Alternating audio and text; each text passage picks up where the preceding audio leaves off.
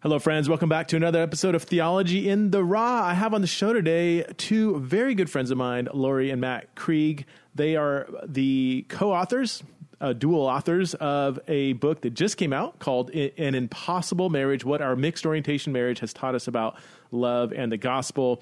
Laurie is same-sex attracted, Matt is not, and they have a super interesting, compelling, complex, and beautiful marriage that I have learned so much about just by watching them work through their unique situation. Matt is a counselor. Laurie is a speaker, writer, leader in many ways. She also serves on the board of the Center for Faith, Sexuality, and Gender. So in some ways, Laurie's my boss, or at least has boss-like authority over me in some ways. So I'm so excited about this episode. You're going to love it. You're going to enjoy it. If you are married or thinking about marriage, whether you are gay, straight, same-sex attracted, bisexual, whatever, you will learn a ton from this episode. If you would like to support the show, you can go to patreon.com/Theology in the Raw, support the show for as little as $5 a month, and become part of the Theology in the Raw community. Okay, let's welcome to the show for the first time, Matt and Laurie Krieg.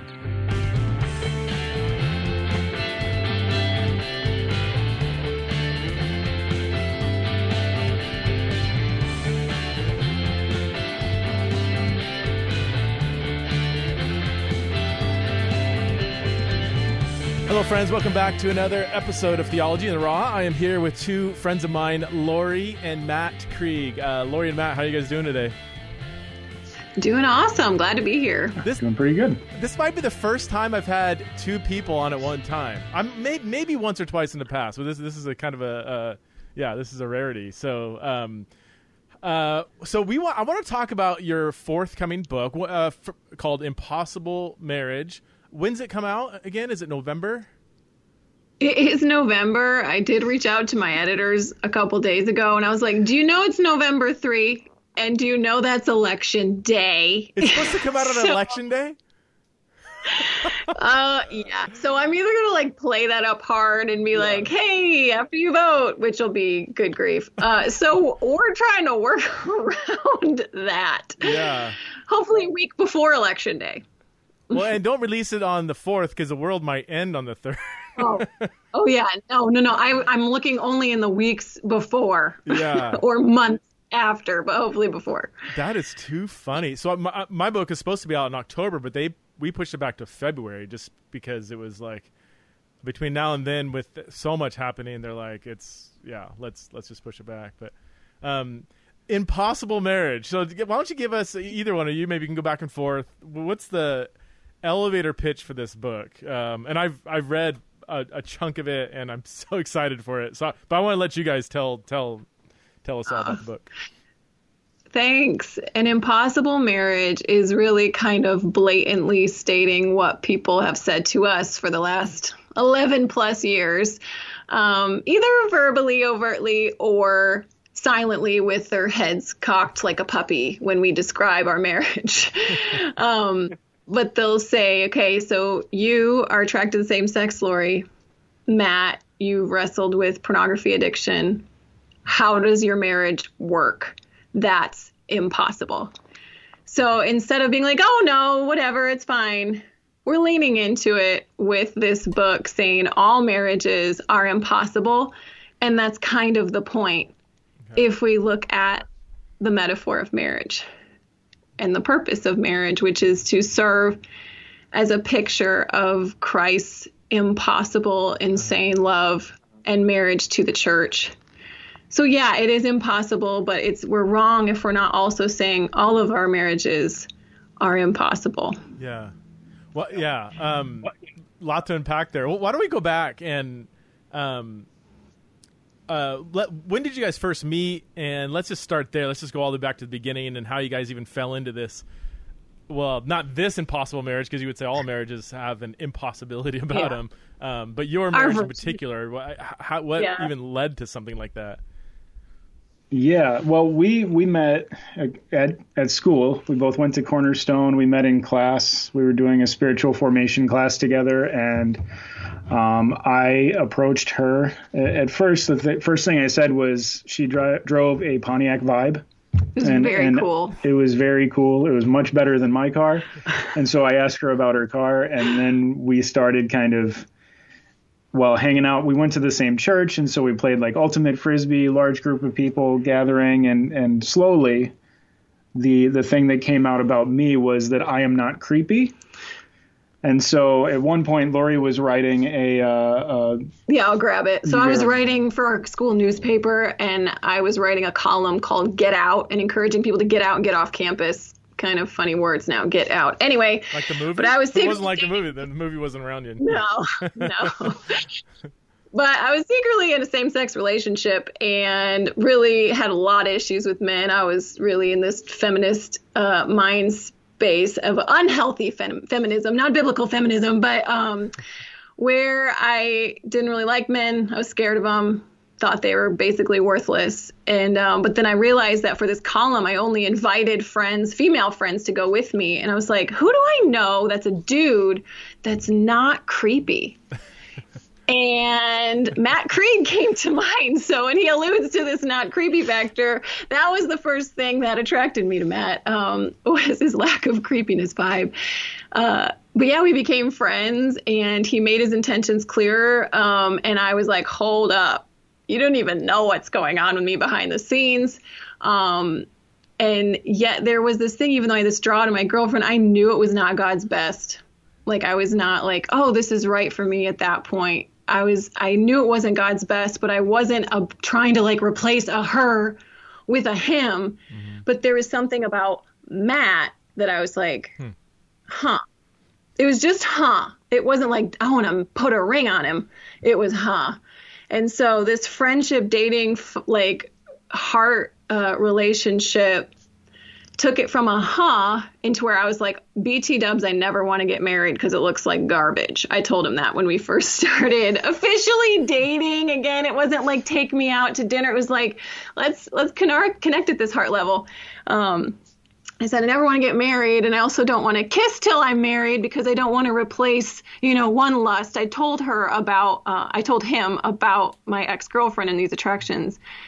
And he told me, I don't see you any differently. And he didn't. You know how like people's eyes, they can do that like eye flash of like, you're weird, gross, and like, get me out of here. He really, Charlotte Bronte is like, the eyes are the window to the soul, essentially, is what she said. And I have a hard time believing that. So I'm going to push a little. Matt, no. what, like, so she tells you she's attracted to women. Were you like shocked, but not shocked, kind of like that's cool, or were you not shocked, like, yeah, I kind of knew that coming, or like there had to have been some kind of whoa. I had no like inkling of anything. Like I knew her ex-girlfriend, like I thought they were just friends. I actually really liked both of them in the friendship sense. Matt's gaydar is terrible. It's terrible. It's terrible. Which is fine, I guess. But it was actually, I think the biggest thing that shocked me was the fact that growing up, I grew up kind of stereotypically, Christian male. Yeah. And so for me, like I didn't swear, I didn't drink or smoke or do drugs or anything like that. The one thing that was acceptable was making fun of gay people. Yeah. And that's honestly, like, I grew up with all the jokes, with all the things, all the things that I'm actually now regretful of because some of my friends kind of have come out, and I realized like, oh man, I was probably a strong barrier for them. Feeling the love of God. And so anyway, Laurie was the first person that I like had a real relationship with, that I really cared about, who came out. Yeah. And at that point, I guess the shock for me was this idea that, wow, I don't see you any differently. Because based on my history, I'm like, I don't know where that came from. I don't know how it was not like this shocking, like earth shattering thing for me.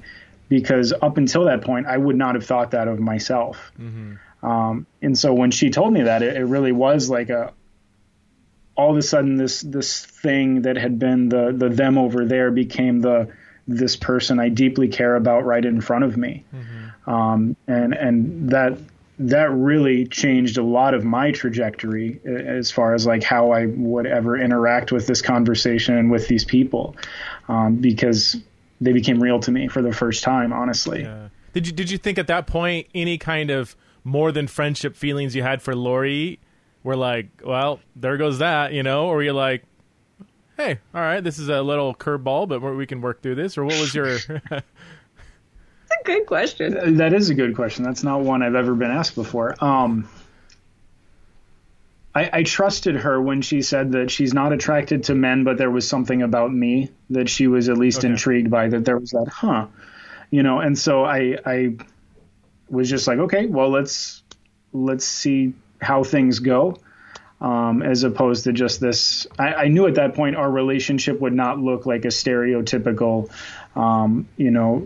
physical allure that like kind of brings people together, and that's the basis of the relationship. It wasn't going to be that, which I was very grateful for, even though it was hard when she said, oh, I never want to get married, and by the way, I don't want to kiss until I'm married. And so it's not exactly come hither at that moment, but it was something that I was like, okay, well, I don't know. We'll try it out. You're like, she may not want to kiss after we get married. Yeah. I mean, there's the book. Yeah. What is it? It is like God gave us love for each other. That sounds so dumb and cheesy, but it did feel like that. Yeah. Yeah. So I want to keep, if you don't mind, I want to keep going into this. Please. Because I think there is a lot of misunderstanding, a lot of ignorance. I don't mean that in a demeaning way, just lack of knowledge on these kinds of relationships where one person is attracted to the same sex, another person opposite sex. Some people call it a mixed orientation marriage. For one, every relationship's different. We both know a lot of these kind of relationships that ended in disaster. We both know, I can think of about 10 off the top of my head, people fairly close to me in this kind of marriage. And, there's a range of, it's more of a struggle than it is a success, all the way to like their marriage looks better than 95% of just typical heterosexual Christian marriages I've seen. You guys are very honest about your relationship, which I love. How has it... What are some big picture things? How has it worked for you guys? When I say worked, I don't mean that it's all just puppies and roses, or what's the metaphor? Puppies and roses? Right. I don't know. Butterflies and rainbows. I don't know. You're not going to candy coat that it's like, oh, we're just walking on cloud nine all the time. It's not that. No marriage is. But how has it worked? Because your marriage, I would say, at least from the outside, is a successful, in the Christian sense of the term, marriage, in that you guys are honest, you're kingdom-minded, you're honest with each other. You've been through a lot. You sacrifice a lot for each other. You're selfish just like everybody else, I'm sure. But like from the outside looking in, you guys have what I would say is a healthy, meaningful marriage. How have you guys made it work, whereas others in a similar situation may have not worked in the same way? I think a big thing is we're both doing our best to look inward at like our own issues that we bring to the marriage, rather than looking to the other person as the problem, as the person that has the issue that needs to be corrected. And that's been a long time coming, and that's still going to be a place where we are continuing this whole sanctification journey. But I think for me, one of the places that our marriage works is actually the place where there's been a lot of pain, where we've confronted, because of our relationship, we've had to confront like our own approach to sexuality and the importance of it in a relationship and in a marriage specifically. The importance, but not ultimate nature of. Mm-hmm. Yeah. I think what our marriage confronts that has been accepted in marriages everywhere is attraction is key. That's what other marriages can believe. I'm not saying all marriages do believe. I'm saying they can believe attraction is key. Sex is the goal. And so in marriages, you're just constantly doing bids, is what some therapists call it, for sex or for emotional heart connection. So like 84% of women will have sex with their husbands in order to get them to do more around the house. Seriously? So either emotion. Yeah. What's the percentage? 84. And how many? What percentage of men do work around a house in order to? And that's the thing. But I read terrible statistics about teen girls right now who are in heterosexual relationships and how they're just basically their bodies are being used. They'll have sex with their boyfriend just so then they can get it off the table. So then they can just talk. They'll have a conversation with them. And as much as we're like, oh my goodness, it's not that different in Christian heterosexual marriages. It's this, this is your duty. There's maintenance sex. There was so much sex talk and advice for women and men. For guys, when you're junior high or younger, your wife is going to be the one who's going to be essentially the sex receptacle for your hormones. That's how Matt grew up in youth group, was hearing that. And he can speak more into that. And I grew up, hearing a lot of war on marriage stuff, but then too, sex felt ultimate, both on every chick flick you see. What's the climax when you know they love each other? Yeah. Fade to black. And so it feels the same way when it comes to marriage. If that's the goal, if oneness equals sexual encounter with your spouse, that equation is what brought me to the edge of almost leaving Matt, because we were unable to have sex anymore because of a trauma resurfacing, magnetizing to my sexual orientation. So it was off the table. So I felt like my report card in this marriage was a failing grade constantly. Wow. And ministry world and the world affirmed it all the time. Mm-hmm. I was so afraid to ask anyone for advice because I felt like I was either going to get, Laurie, because you're not attracted to your spouse. Oh, well, you get the get out of marriage free card. You get to leave. Right. Except if I was straight, I didn't get that. I would get phrases about suffering produces good fruit. Wow. Or I would get the more conservative angle, just have sex, just do it. That is the messaging that is preached to women in marriages. 1 Corinthians 7, which is a reflexive verb, they'll say, do not withhold, but it's do not withhold yourself. So I think what has helped us see that the glue that holds marriage together, what binds us all together in perfect harmony, is the Holy Spirit and God's love, and realizing that oneness, that word we throw around, is not a euphemism for sex. Oneness is this holistic connection. And so when I took the report card of sex pressure off of us, I was actually able to work on some trauma things. And Matt and I were able to see, where are we able to connect? Just like I'll say one more thing. I'll let you dig in, Preston, please do. But we did a unscientific, technically, survey of about 100 couples, straight and mixed orientation marriages. And I asked them, where are their most challenged places in their marriage? Straight and mixed orientation marriages. Top one, sex. Yeah. Next one, that was their top challenge. Same, because you would think it'd be only mixed orientation marriages, right? Y'all got your issues too. But when I looked at where do you feel the most connected with each other, we, mixed orientation marriages, on the whole, in this unscientific survey of 100 couples, we beat y'all in a lot of different areas of emotional connection, spiritual connection, which that even the straightest couple woman especially, will say, is the spiritual and emotional that can lead to the physical. Yeah. So anyway, I think just recognizing oneness is not a euphemism for sex, and sex is not a report card for your marriage.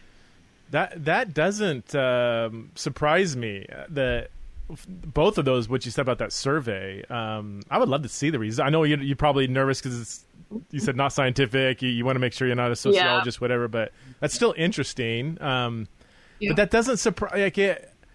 This is, and it's hard for me to say this as a straight guy married to a straight woman. I'm not speaking out of experience, but having walked with people in marriages over the years, having paid attention to the church, having been involved in this conversation for a while, if people think, and I say this to straight people, and any older, mature, straight couple just shakes their head like, yeah, obviously. Like if you're relying on your sexual attraction towards each other to be kind of some foundational thing, the glue that holds this marriage together, the fuel that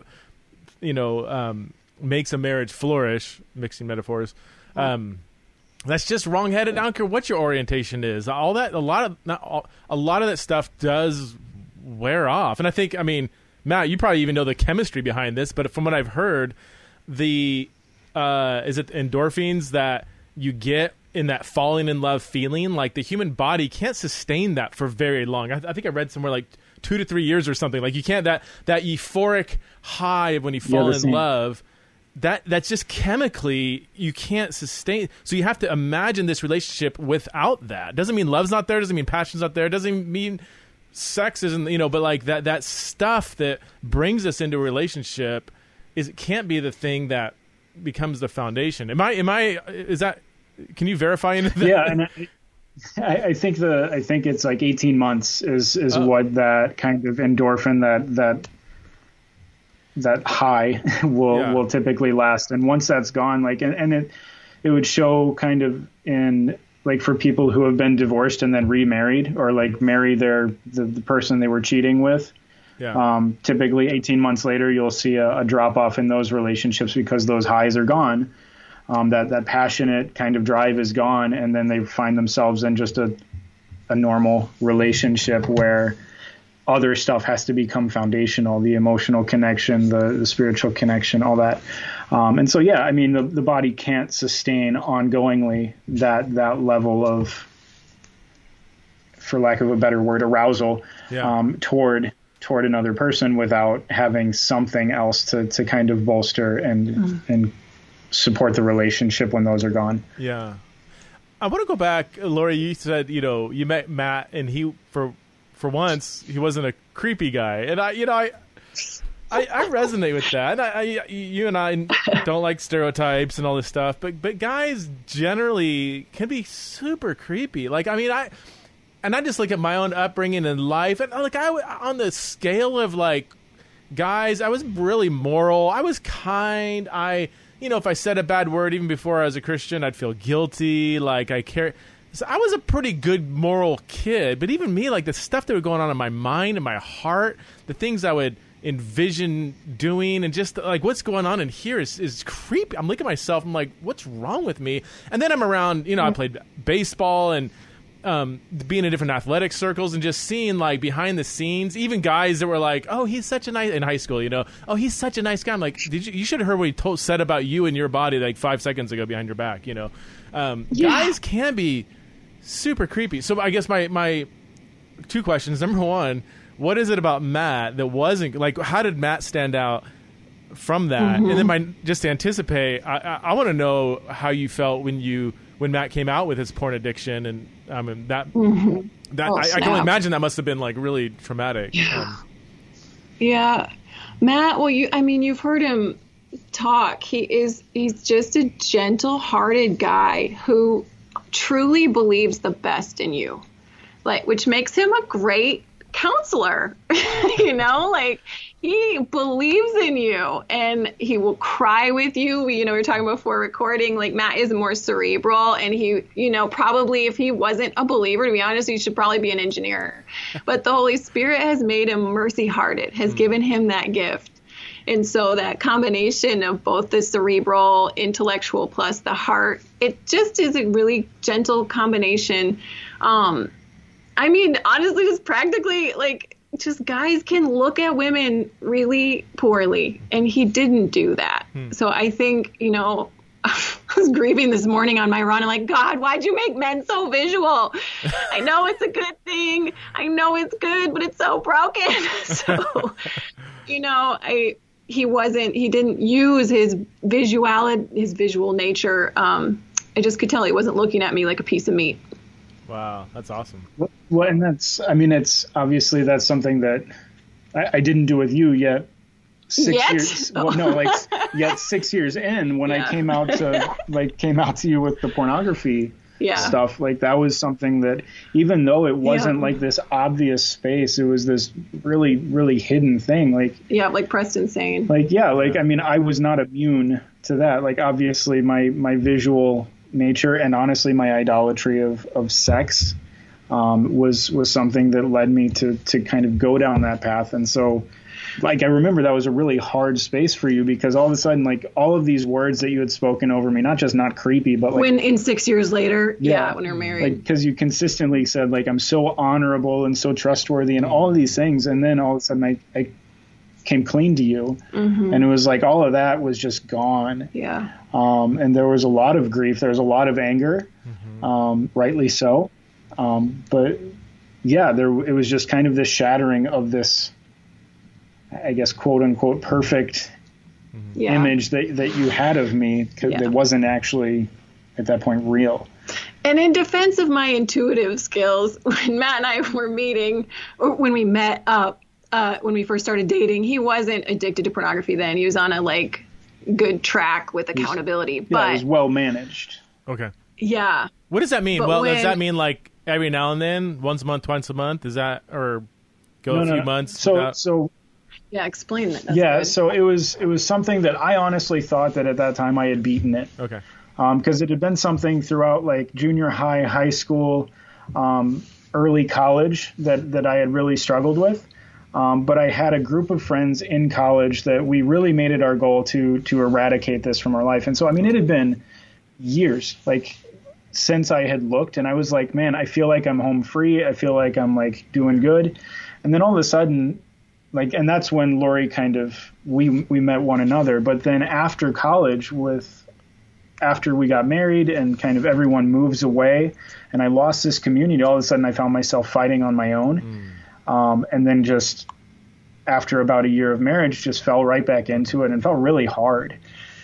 And the reason for that is he was maintaining sin with accountability partners. That's usually as deep as we go in the church, is let's put porn blockers on your computer and accountability partners. But then we just become cops and not cardiologists.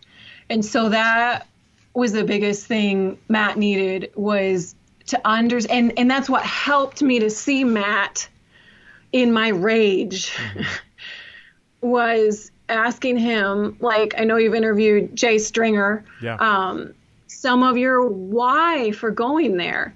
Yeah. And nothing is ever only physical unless you are like a straight up monster. Yeah. There's always our heart connected to it. Yeah. And so when I was able to hear Matt's why, the Lord was just like, Laurie, you literally are running to the same thing. Laurie, you're attracted to women. Matt's attracted to women. You're attracted to women, not your spouse. Matt's attracted to women, not his spouse. And then I was like, but it's pornography. That promotes sex trafficking. And he's you think I have a sin scale? But then he's like, back it down. Ask Matt, why pornography? Yeah. And it took him some inner heart work and, like, honestly, just a brainwashing. I just mean the cleansing, like a detox, because he was very addicted, to be able to start the heart work. But when I heard it was, well, you say, why, Matt, did you, if that's okay, Preston, why was porn attractive to you? Yeah, well, I mean, we talk about like the heart language. And so for me, one of the things that pornography felt like it met was this like good need to feel desired.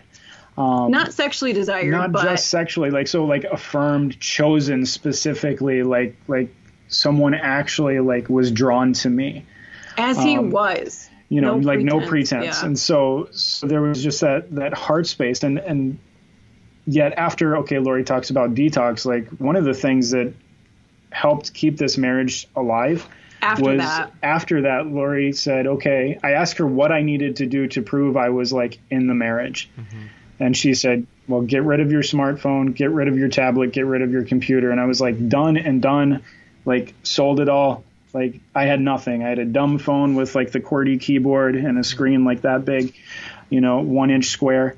But that getting my face out of screens kind of allowed it to detox my brain, to kind of get a reset. And I think it proved a lot, like that I was willing to do whatever it took to be in the marriage and to put her above pornography. Real quick before, because I know, Matt, you got to leave in a second, right? Yeah. Real quick, I heard somebody explain to me the difference between like periodic porn use, habitual porn use, and addictive porn use. Are those three categories? Do you see those as valid? And can you real quickly, like, what would be the difference between each one? Or so yeah, with what I work with, it's typically not periodic. I've never heard someone come to me and say, "Yeah, I look at porn once every 2 months." Okay. It's either the habitual or the addictive. Habitual will be once or twice a week or something, or you can't put an arbitrary number, I'm sure. But yeah, it's not really about the number. The thing that makes a habitual or a compulsive behavior become an addiction is that our brains have habituated to it. It's gotten used to a certain amount of stimulus, and then it needs more. It needs the greater hit, and so it could be a different variety of porn. Typically, it goes either harder, more violent, or younger. Is typically the way that people get kind of the bigger hit. Wow. And so it either goes that way or it becomes something that's uncontrolled where like people are doing it in their car, or in a public space, or they're just not capable of saying no to it. And so that's what would turn this kind of compulsive habitual thing, into this more addictive state. Yeah. So you have to rewire your brain. Like you just have to like get away, detox, like you did, extreme measures, so that your brain can kind of rewire itself to where it doesn't like eating 3 meals a day. It doesn't go there anymore. Is that? Yeah. Okay. Yeah, that's part of it, but then the other piece is like this introspective work that that people like Jay Stringer would talk about is understanding the why, understanding the emotional drivers that are leading you down this pathway. And so for me, getting the screens out of my face, it wasn't just porn. It was screens itself. Like I would watch 24 hours a week of sports. We didn't have kids yet. Like it was nuts. Like unhealthy amounts of escapism, even to something benign like sports. And so I would escape at every moment. And so getting the screens away actually forced me to be in my own head enough to be able to identify like why porn, or why is it so important for me to escape? And so there were things like my own value system, not really feeling like I was in myself worthy, or loved or desired or had purpose, beyond escaping into whatever virtual realm I went to. Yeah. And so, the detox piece is important because it allows our brains to reset, but it also allows space to do some of that introspective work. Laurie, how did you work through? I know women rightly can just really, really struggle, go to dark places when a husband's porn addiction comes out. Like, and you've referenced a couple times that, your anger and rage. How did you work through to where you can come and, rather than being kind of against Matt, come alongside and help him in this? I had to cut off, similar to Matt's detox, I had to cut out voices that were speaking what my flesh was saying, which my flesh was like, this is the one man you trusted. Okay. He's like every other man, like wanted to burn it all down. And people who were like not pro our marriage, I just had to shut them all down because it's you can jump on Man-Hater Island real quick. And this was, 6 years ago. It's only gotten turned up now, which there are some, stereotypes of men we got to burn down. But the good, to be a man is not wrong. To be Jesus masculine is not wrong. So, we don't need to go there. Anyway, I had to shut all those voices down. And I asked the Lord, can you help me to feel what you feel about this? And I just remember sitting on the floor at one point, and I was so angry, and I was trying to open my heart up, because you can't be both hateful and bitter and open-hearted to God. I don't think you can do both very well. At least I couldn't. So I was like cracking my heart open, trying to listen to the Lord as Matt is sitting next to me. And what helped was Matt was repentant.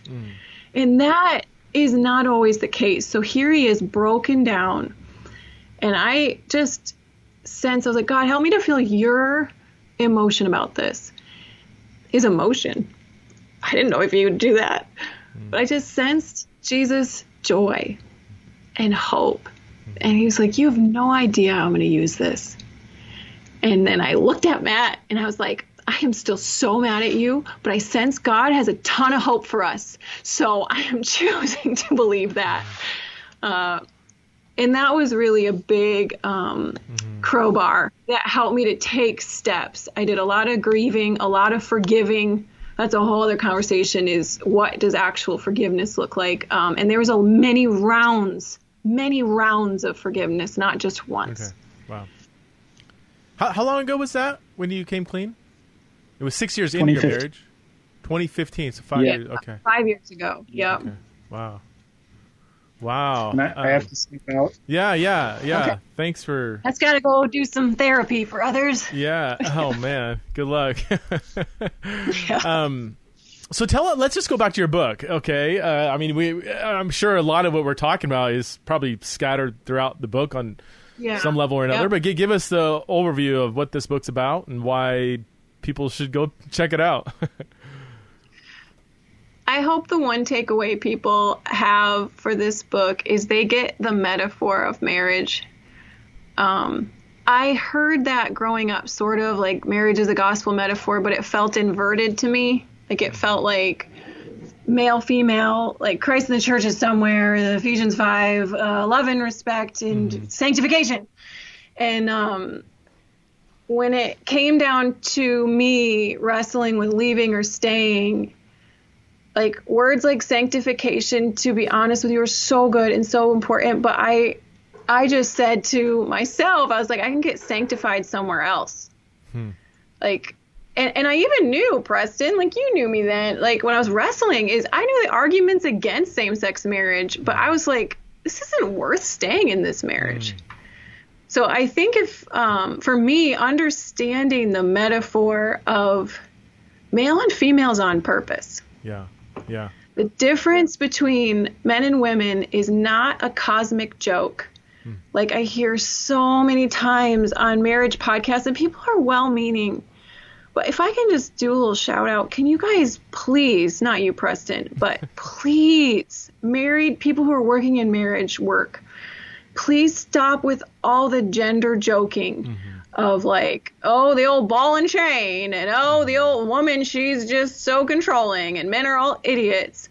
Because if there's people listening to you who are wrestling with staying and perhaps they're attracted to the same sex, when you're rolling your eyes at how stupid the opposite sex is, or just saying, yeah, why are you even married? You seem to hate each other.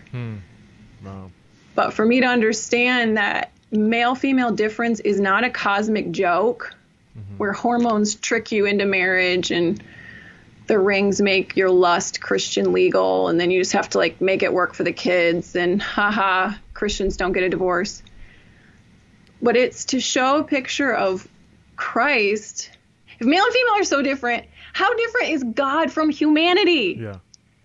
Yeah. Ontologically, he is far above every ruler and power and authority. He's great, and yet he wants to marry us. Our current and future reality.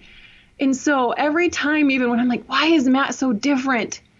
And then I see our kids looking at us working through something. I'm like, they are getting a picture of our seeking oneness, of how God works to be one with us. This is not just we're not just working to bid for sex. We're working to show our kids and our neighbors and people at the grocery store and our church how God wants to marry us. Yeah. So maybe it's just me that doesn't get that. But I hope if people read it, they'll walk away with a greater understanding of the marriage metaphor. Well, it's a picture, too, of just various themes of reconciliation, unity between differences, whether it's ethnic differences or, political differences or racial differences. All throughout Scripture, you see that beautiful theme of God doing the impossible, whether it's bringing together male, female, but also bringing together different kinds of people. Even the 12 apostles, you got Simon the Zealot, suicide bomber, and then you have Matthew the tax collector who's working for the government that Simon is trying to overthrow through violence, and God brings them together and says, all right, we're going to come together. And, this is like, I think I've used this metaphor before, but like, Donald Trump and Nancy Pelosi and, on the same team somehow without doing, losing their differences. Even that's like, that would never happen, but God can do that sort of thing. And I think marriage, is a picture, at least it participates in that kind of reconciling power of God, whereby he wants to bring all things, he wants to reconcile all things to himself. But these are, these are deeper theological, creational themes that so few people, we both grew up in the church, and I rarely hear marriage talked about on that kind of level. It's almost like the church has adopted a very much a secular view of marriage. It's all about compatibility, romance, yada, yada, yada. We might throw in something about sacrifice, and our one big footnote is don't have sex till you get married. That's our great contribution, right. But really, but the whole form, the flavor, the tone, the purpose, all these things are very much, it looks very similar to the world. You fall in love, you fall out of love. And I don't know. I just think it's time for the church to really do a deep dive, not just study, but truly understand, the deep roots of marriage. But which is why I love people in your situation. You've had to do that. You can't rely on the old, tired view of marriage to get you through. You have to dig. Right? I mean, you had to dig deeper. Otherwise, it may not have worked out. Oh, no. I don't see how it would have, because it felt too thin, and it was too thin. If it's only a horizontal, not that the other things are unimportant, like trying to figure out the horizontal relational ways, but without the vertical, I don't understand how people stay married. I don't, and I don't think maybe the gospel pictures that God has planted all over the place with those he's called to marriage, I don't think we're very effective. Yeah. You mentioned kind of in passing, and we've talked about this a lot, but I mean, you swim in kind of a broad range of circles, from conservative to moderate to progressive.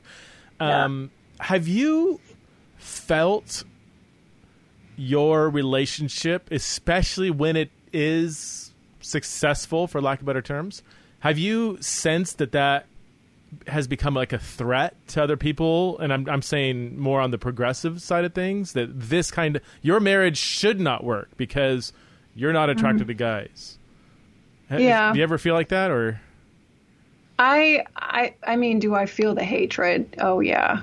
It's unreal. It's, I mean, being like, when we had worked through our stuff and we were not verbal yet about like our pain, and I was pregnant with our third kid, I felt like literally this basketball that I was carrying around was a symbol of like evil to people. Like, that should not exist. Your marriage should not exist. So yeah, I think people, I think there's a lot of hate, and I don't know, do people curse people? I don't know. Like, you feel it, and I see it, and I hear it. Well, why would that be? So I mean, this is just your story. You've never once ever hinted like, hey, this is for everybody, you should try it out. But this is your story. Why is your individual story perceived as a threat? I mean, and maybe your answer is I don't know why, but I mean, I just, it kind of is bewildering to me that in an age in a push for tolerance, people can be so intolerant towards somebody's individual narrative that they're not trying to push on other people.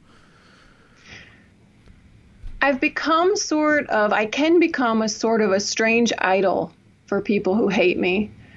Peter talks about you're a slave to whatever controls you, and it's almost like I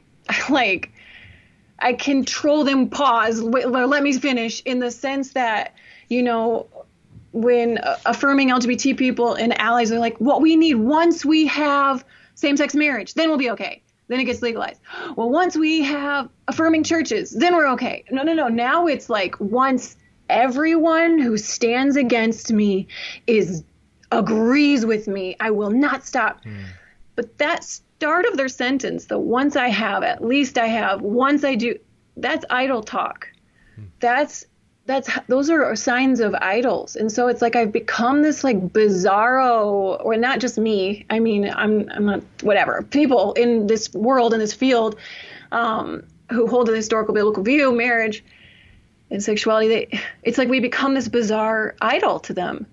And if they were truly okay with and really believing this is God's best, they wouldn't think about me. I just wonder... Yeah. I just wonder. I don't know. There's sand in their soul, and I don't think it's me. I wonder if there's a prick of the Holy Spirit in there, but then too, I just become, once Laurie is silent, at least silent. Sure, Carrie living on, but silent. Then I'll be okay. Is that what it is? Is that what it is? Because once you become kind of a public figure like you are and teaching others and being more vocal, that, I guess that's when it becomes a threat.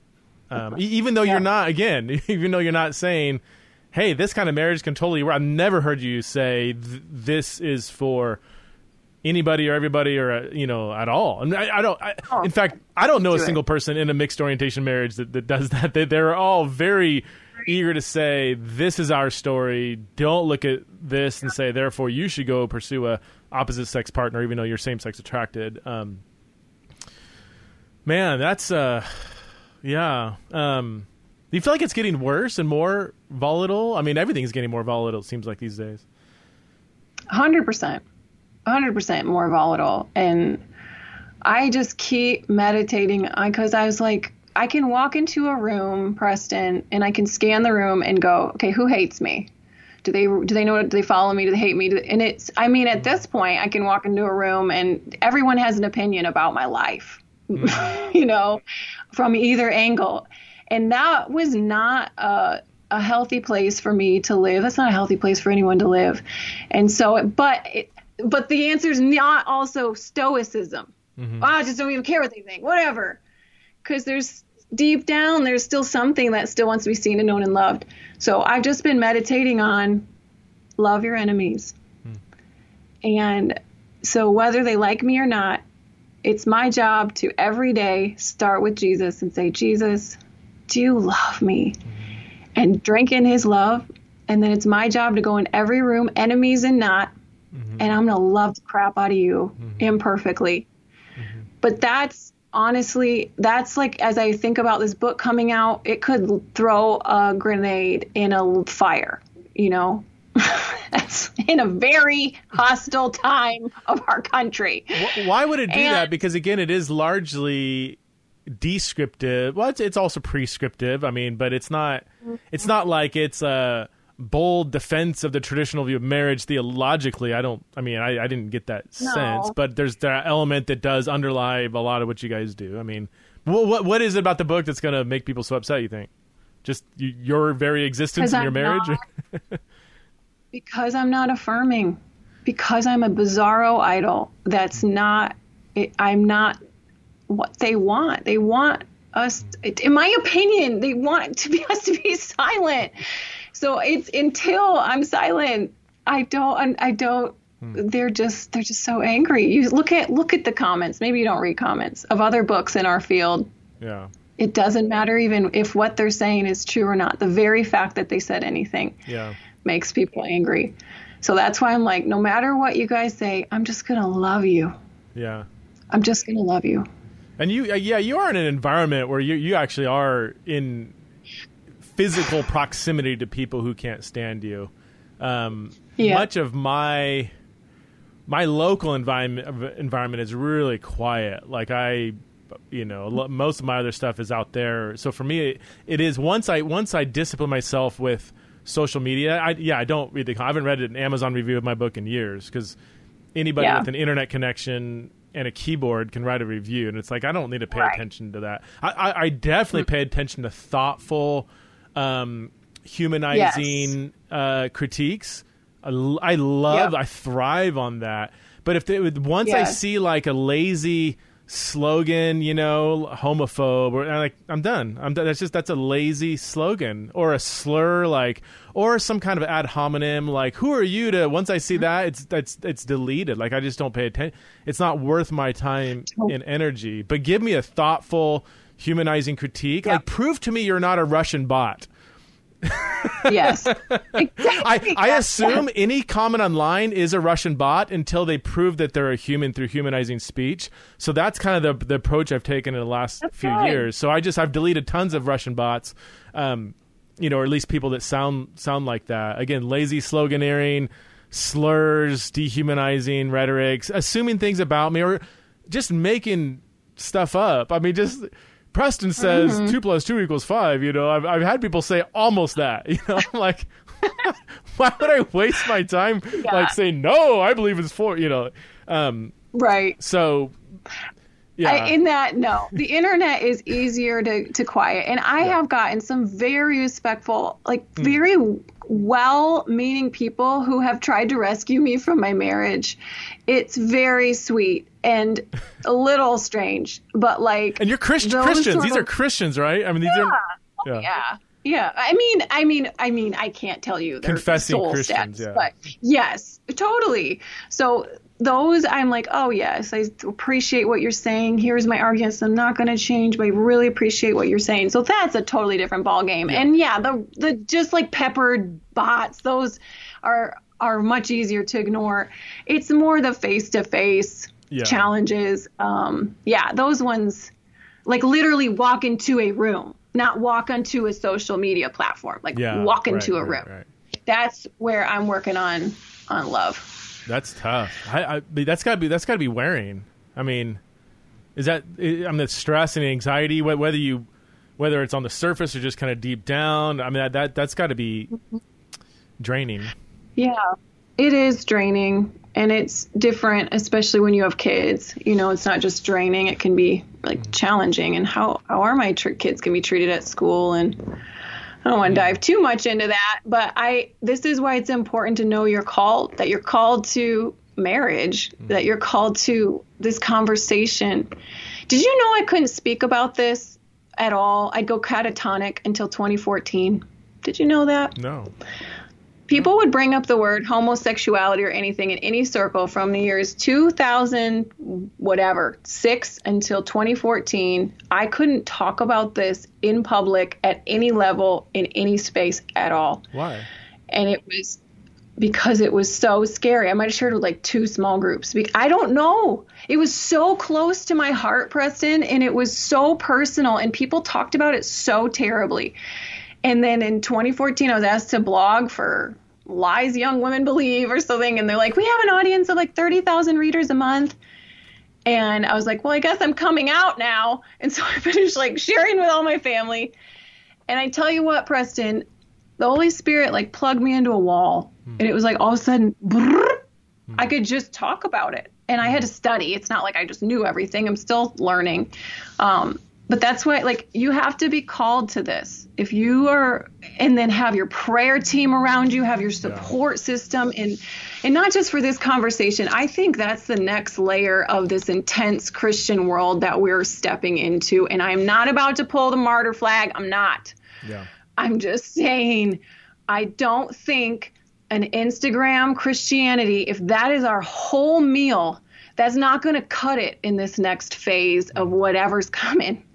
We have to, if you're called to speak up about anything that's really gritty Christian, Christ-like, get rooted, get your people around you, and could be awesome.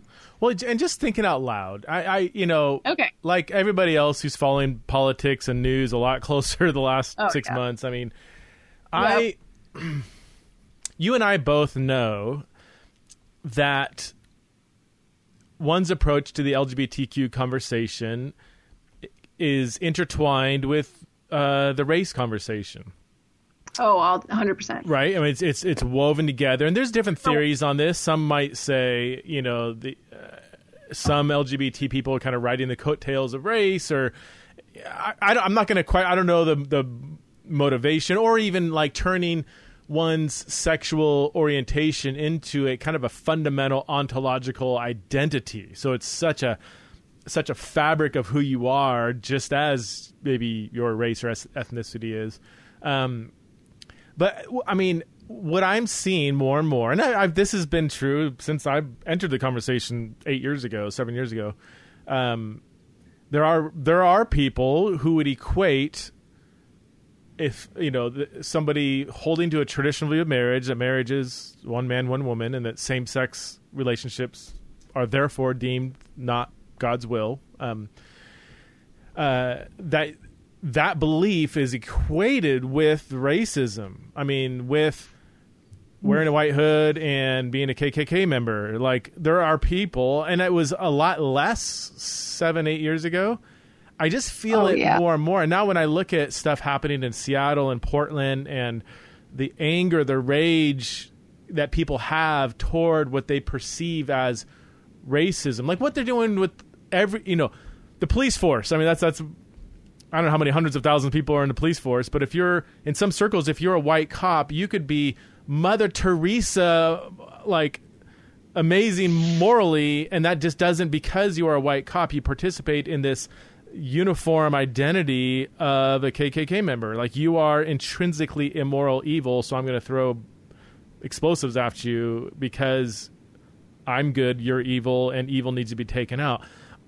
Is it too much of a stretch to say that mentality will very quickly, if it's not there already, be turned to people living in America who hold to a traditional view of marriage?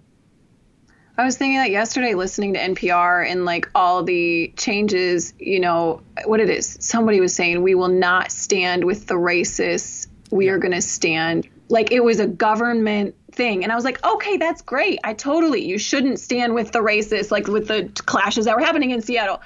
The government was saying that, and it was such you can feel the collective, yes, of course not. You as the government need to share that.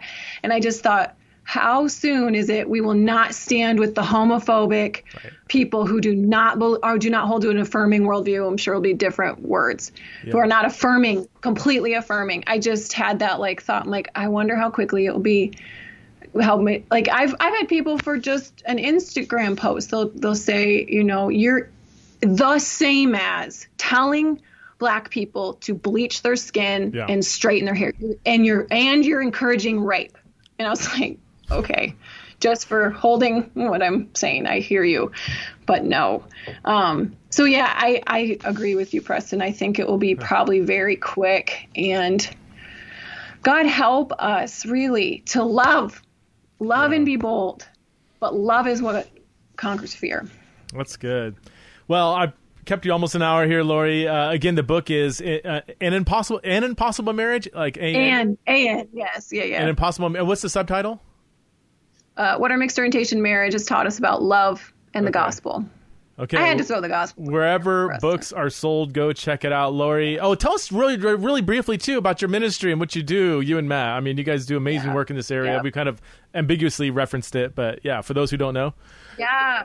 We've done a transition as a ministry. We actually have a new name, which is Impossible Ministries. Oh. And our mission is to equip the church to live out the impossible without Jesus metaphor of Christ in the church, but single and married people. I don't have it exactly memorized. I'm almost there. We just launched it, but Impossible Ministries. But if you go to lauriekrieg.com, you can find out all about it.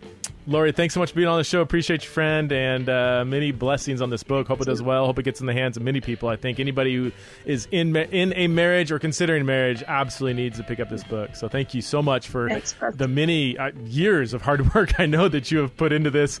I mean, it's been a long time, so congrats on the book. Thanks, man. Appreciate you, Preston. Take care.